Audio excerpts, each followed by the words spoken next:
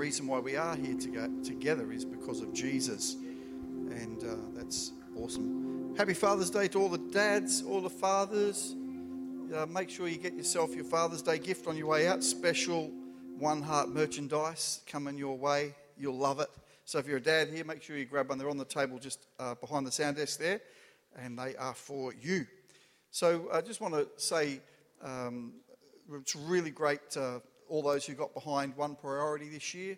We have seen $33,000 come through so far. So for the month of August, that's what we have seen come into the house of God. Now, I want to really encourage you, because I know many people have sacrificed for that, and that is a good and pleasing sacrifice to the Lord that is building his house. It's investing so other generations can come into the house of God and have a facilities and a place to call their own and to worship God in. So this morning also we have, so anyway, 33,000. Let's give the Lord a hand for that. It's fantastic. So I want to honour all those who gave. Also, we have Alliston on this morning. So Pastor Michael, Kimberly, Tracy Miller, who else has gone? And Narelle has gone up there to minister in Alliston. They should be starting in 5 minutes. So that's always awesome to be able to extend what we do to Alliston, and be aware that we do want to purchase the building up there as well. So sow into this seed here in this church, because we want to affect the lives of people all across the Eyre Peninsula, and to do that we need to have places where people can come. So I know there's friends of mine in Adelaide have churches that don't own their own buildings, and they've been, since COVID business, they've been going from place to place, getting kicked out because they don't have their own place to meet. So you wouldn't think that would ever happen in Australia, but it happens these days. So it is awesome that we have space here, and that we also want to extend ourselves to Alliston, and then who knows where else beyond that. But I know that we have a mandate and a mission from God to take the gospel to wherever we can, and that does include property and things like that. So it's a great thing to be part of. There's some people here from Kadina. I want to say great to have you with us. God bless you. Welcome. And also Ruth's mum and dad are here, so hi. I don't know if I got you last time, but I got you today. Also, I just need to say happy birthday to Ebony. It's her birthday today, and she is years old. So all I can say is I wish I was that age. I wish. But don't believe what anyone says. They say, I don't feel a day over this. No, rubbish. You do. You do feel your age. Absolutely. So where was I going? Father's Day. So this message this morning, I didn't plan to speak on Father's Day or father's stuff, but like as I was considering this message, it kind of just evolved and developed in my heart, and it was polished off at about 2 o'clock this morning, where God just dropped a few more little things in there that just made it all make sense. So it's pretty fresh. It's probably still hot. Come out of the oven, just still a little bit warm. So if you like hot cookies, this is it for you this morning. So I love my Bible. It's truth and it's life for my soul. And if there's one thing that I really want people to get out of when I preach and out of the ministry, is to love the Word of God and to love time with Jesus. So one thing, if you're taking notes, like people got coffees in their hands, how about some notebooks and or some phones or something? Write on your coffee cup on the bottom. So this is what I want you to write down. Father's Day is not in the Bible. So that's the most important thing you need to realise, so we don't preach weird stuff here. Father's Day is not in the Bible, but our Heavenly Father is. He's all the way through it. So we're going to go this morning to see that there is a God and that He is our Father. So we live in a sin messed up world. Would you agree with me on that? We live in a world that is messed up by sin. And what should be clear about God is clouded and it's distorted by the enemy. So we don't get a good picture of God because we live on earth, and it is hard for us to understand the fullness and the completeness of God and how He wants to interact and be in our lives. So we're going to see that there is a God that is our Father. And I guess if there's a title for this message, it's a true picture of God. I don't think it has a title, but that'll do. So, a true picture of God. Psalm 149, verse 4, it says this: "For the Lord delights in his people. He crowns the humble with victory." And I know there's someone here today that you need to hear this and get a perspective of God framed around this message. For the Lord delights in his people. He delights in his people. He crowns the humble with victory. Now, if you want to step into victories in your life, then I'll give you a little bit of an idea here. Learn to serve someone else. If you want to live in victories, you want to have the crown of victory spiritually in your life, then a big factor of that is learn to start serving. Start serving others. Be in the house of God and find a place where you can serve, where your place fits. But someone here today, I really believe that you need to know the Lord delights in you. Be humble and you'll be crowned with glory. So take that home. That was a freebie. That must have been maybe 9 o'clock last night. But Jesus referred to God over and over again as Heavenly Father. He called him his Heavenly Father, my Heavenly Father, and he also referred to him as our Heavenly Father. So first we need to see the big picture, to see the entire purpose of Jesus' life, death, and resurrection had a reason and a purpose. So Matthew 7, verse 13 and 14, it says, "You can enter the kingdom of God only through the narrow gate. The highway to hell is broad, and its gate is wide for the many who choose that way. But the gateway to life is very narrow, and the road is difficult, and only a few ever find it." So this narrow gate is direct reference to Jesus. He's the only gate to God. So John 14:6, if we refer these together, join them up, it says, Jesus told him, "I am the way, the truth, and the life. No one can come to the Father except through me." So the whole purpose of Jesus is to get us to the Father, is to connect people to God, the Father. So Jesus wants us to know God, God's thoughts and his intentions towards people are so good. They're not just good, they're so good. And I think as a believer in Jesus, as many of you are here today, I want you to start to step into a new understanding, a new relationship with God as your Heavenly Father, because he wants you to step into and experience the so goodness of him. So perhaps this Father's Day, we can discover that we have a Heavenly Father in a whole new understanding. So to help us to understand the concept of a Heavenly Father, we've got to follow 3 rules. I'll give you 3 little rules that will help you to understand a new relationship with God as your Father. So the first thing, number 1, first rule, is put aside our experience of fathers. So this can be, because we have experiences, we all have experiences of our fathers. It can be good or it could be bad. It could be a bit of both. Some people have never known a father, never known a dad in the house, that for whatever reason grew up with that relationship disconnected for whatever reason. But I got this real early this morning. Fatherhood needs to be measured beside God, not God beside fatherhood. So hopefully you can understand that. I'll say it again. I'm going to say that statement quite a few times because it is the pivotal point of what we're saying this morning. Fatherhood needs to be measured beside God, not God beside fatherhood. When I first got this, I could see a picture of a huge, big, like God. It was like a statue of God, even though that's not quite, you're not allowed to do that. But it was this great big gold being, God, huge and powerful and strong, and that was the picture of God the Father, and beside it was this like little heap of like crummy kind of dust.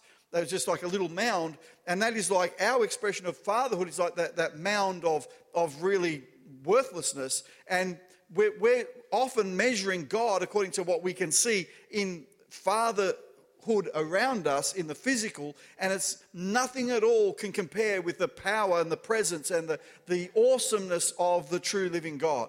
So fatherhood needs to be measured beside God, not God beside fatherhood. So hopefully you understand that. It'll help you to get the whole context this morning if you get that part. But God is entirely and overwhelmingly good. Rule number 2. So you've got to get that rule first. God is good. Rule number 2. Put aside gender stereotypes because God is spirit. So I know we have these gender stereotypes because we're constrained by that in our physical world. So John chapter 4:24 says that God is spirit. Now, earthly interpretations can't describe the full expression of a spiritual father. We kind of get a picture, but it doesn't describe it in total. So fatherhood is a physical description of a spiritual design. So I'm going to explain that a little bit here. Malachi 2 verse 15. It says, "Didn't the Lord make you one with your wife in body and spirit? You are his. And what does he want? Godly children from your union. So guard your heart, remain loyal to the wife of your youth." So God created male and female. They are earthly blessings to reproduce life. And that's a distinction of a father reproduces life. So you're getting the idea here? Rule number 3, God is father to a family. God is father to a family. We belong no matter what. And we need to realize and understand when God is our father, we belong in a family. So those born again enter a family with God. It's called church. So Matthew 12 verse 50, Jesus' words, it says, "Anyone who does the will of my Father in heaven is my brother and sister and mother." That sounds like a family with God as the Father. So we belong in church. We belong in the house of God. We belong in this thing called family. It's called church. So I want to encourage you, if you're struggling with who God is, you've got to realize that he put you in a family, that you belong here, that there is a place for you at the table. I can go on, I've got to stick to my notes because I can go on lovely stories all the time. I had a little story I should say, but no, I won't. But there are 3 things that God sets in order when he becomes our Father. So when God is truly our Father in our hearts, there's 3 things that set up in order that help us to live our life in that right perspective. The first thing, number 1, a father sets the culture in the home. So when God is our Father, there will be a culture that's godly. And we have to allow God to set the values that we choose to live by. So we don't just choose whatever values we want, whatever is good for me, whatever helps me, but we have to live by a standard that is from God, that we adopt a culture that comes from him. My family background was Italian, so we had an Italian accent in our home. We had an Italian style in our home. We had lots of things that identified us when people would come to our house, that they would know that we're different to everyone else in the street. It's really a yucky feeling. But what we ate was different. How we ate was different. We would sit at a table, all around the table with Dad at the head of the table and everyone else all around it, and that's how we did it. But if I went to other people's homes, they didn't sit like that. They sat in front of the TV and had their dinner on their lap. But there was a culture that the father in my household set. And we need to realize that God wants to set a culture in your life that has an accent, that has a visual presence, that you are living for God. So I'm going to direct this to fathers in the house this morning. You've got to make your household godly. It starts with you and your wife. You've got to work on that together to create a godly household. It's a good thing to have godly households because you'll bring glory to God in your house. 1 Peter 3 verse 7, it says, "In the same way, you husbands must give honor to your wives. Treat your wife with understanding as you live together. She may be weaker than you are, but she is your equal partner in God's gift of new life." What is she? She is your equal partner. Treat her as you should, so your prayers will not be hindered. So fathers, I want to give you a little tip here, a life hack, a spiritual life hack. Treat your wife well, and God will hear your prayers. So whatever it is that you've been praying about, whatever it is that you think you really need or you really want, you say, "I'm going to treat my wife really awesome." I'm getting some good nods here. And God is going to hear my prayers. But, yeah, of course. She's the most well looked after woman in the room. Set the culture. I'm so blessed.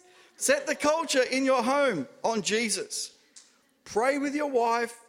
Speak life over your house. You need to adopt this as a father over your house. But also, we need to allow God to, personally, every single one of us, men or women, we need to allow God to set the culture of his fatherhood over our life and have that accent of heaven in what we do. So fatherhood needs to be measured beside God, not God beside fatherhood. The second thing we need, a father provides and protects.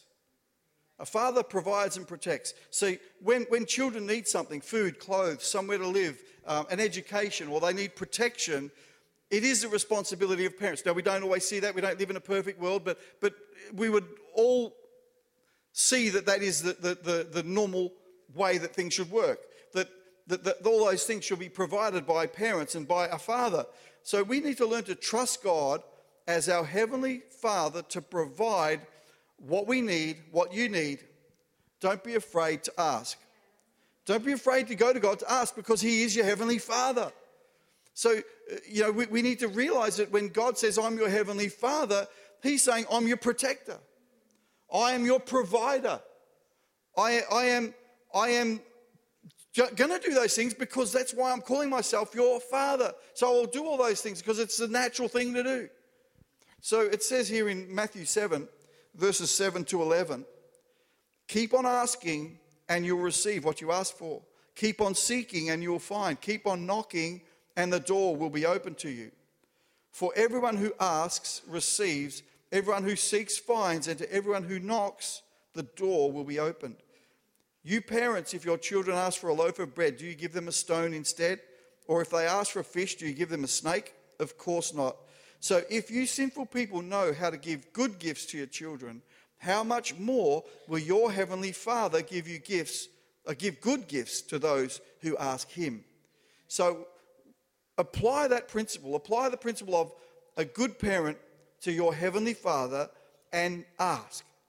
Ask for what you need. Talk to God.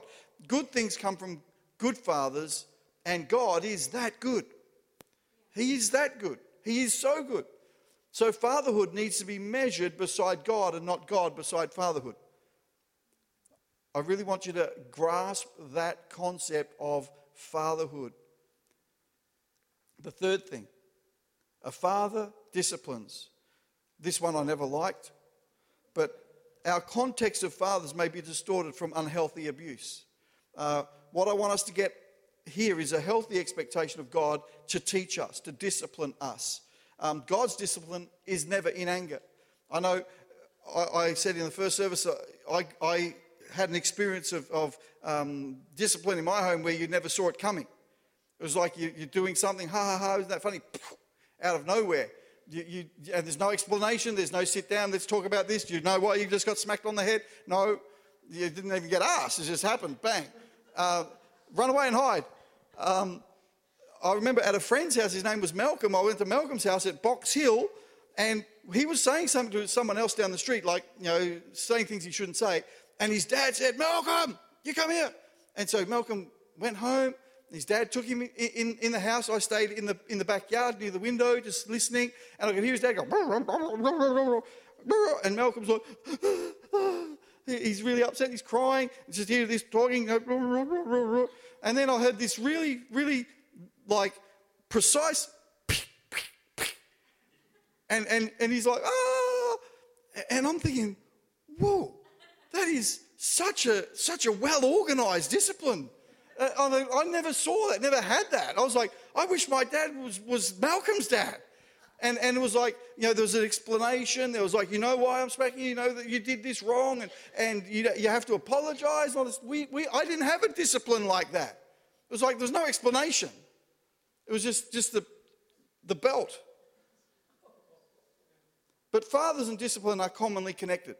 And how many of us have heard from mothers, wait till your father gets home?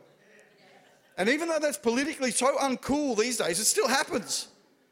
Is it the most politically correct mother will still say this. It's like it's hardwired in their system. But discipline is a parent's role. Not abuse, but correction that strengthens.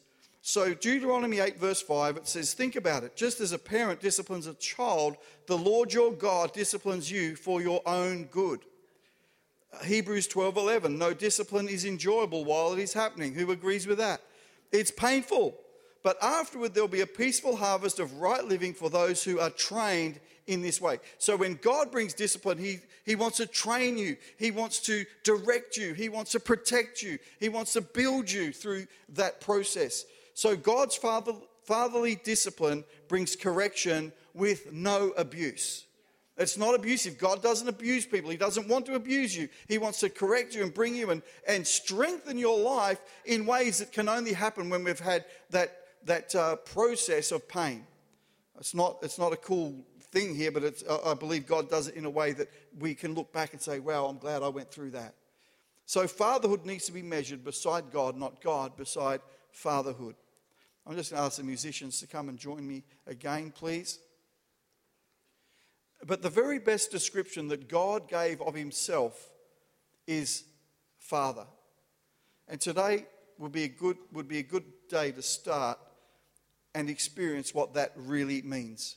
Now, I know there's all kinds of things in everyone's life of why they may not be able to perceive God as a father, as a good father.